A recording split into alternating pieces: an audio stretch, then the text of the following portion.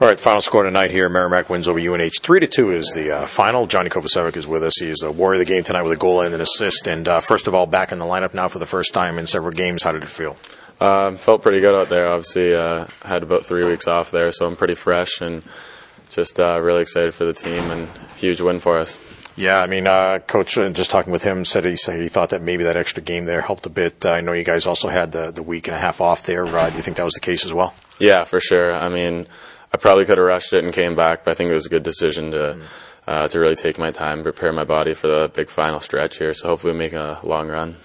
Well, first period, the goal that you scored got you guys. You guys were trying to get back there after falling behind 2-0. You score the goal there, the shot from the slot there after they worked the puck off the boards. First of all, great work by the line that was out there to the Bell's line to get that puck, and Bell's, Kramer, and Coombs get the puck out to you. But it looked like you sidestepped the guy and then found a lane to the net.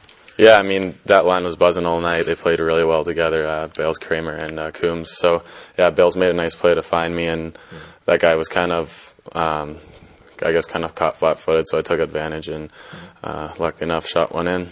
So that cut it to 2-1. You get another goal from another our fellow defenseman there, Ryan Cook, with 0.6 seconds to go on the clock. First, I mean, did you guys have to look up to see if there was still time left when it went in? I mean, didn't hear the buzzer, so we were pretty confident it was going to be in. But no, it's awesome to see Cookie score like that. That was a rip too. So.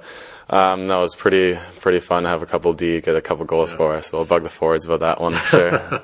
So 2-2 at that point. I mean, really different game from just a couple minutes before when it was 2-0. So what's the feeling there at the end of the first?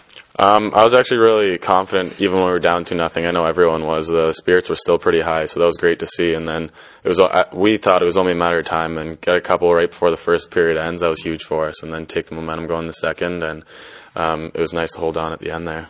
Power play. I mean, your units continue to play well, and especially I think getting you back in the unit helped. But you get the power play there in the second period. First of all, you guys are out there for a minute and 10 seconds or something like that before you eventually ended up scoring. So a pretty long shift. But tell us what happened on that play there. You picked up an assist on the goal eventually scored by Cole McBride.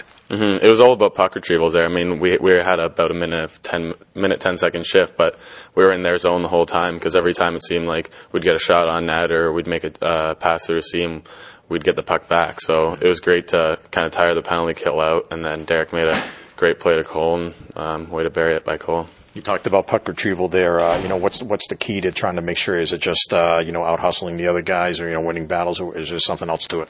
Yeah, for sure. I mean, when you have a power play, sometimes the tendency is to sit back a little because you have that extra guy. But coaches are always honest. When we have that extra guy, you got to have that kind of killer instinct. So it was huge. Alfie and Derek down low retrieving those pucks, getting it back up to us up high, and then spread them out, trying to make some plays out of it.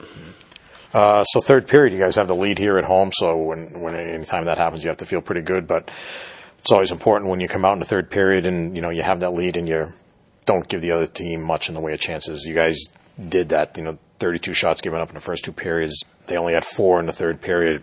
Played your best period there, I'd say. Yeah, for sure. I mean, kept them the outside. I think we did a good job higher up in the rink, whether it be in the offensive zone or the neutral zone, to keep them from entering our zone. So I thought that was definitely huge, and obviously we're really confident with Craig back there that he'll make the saves when he can see those pucks.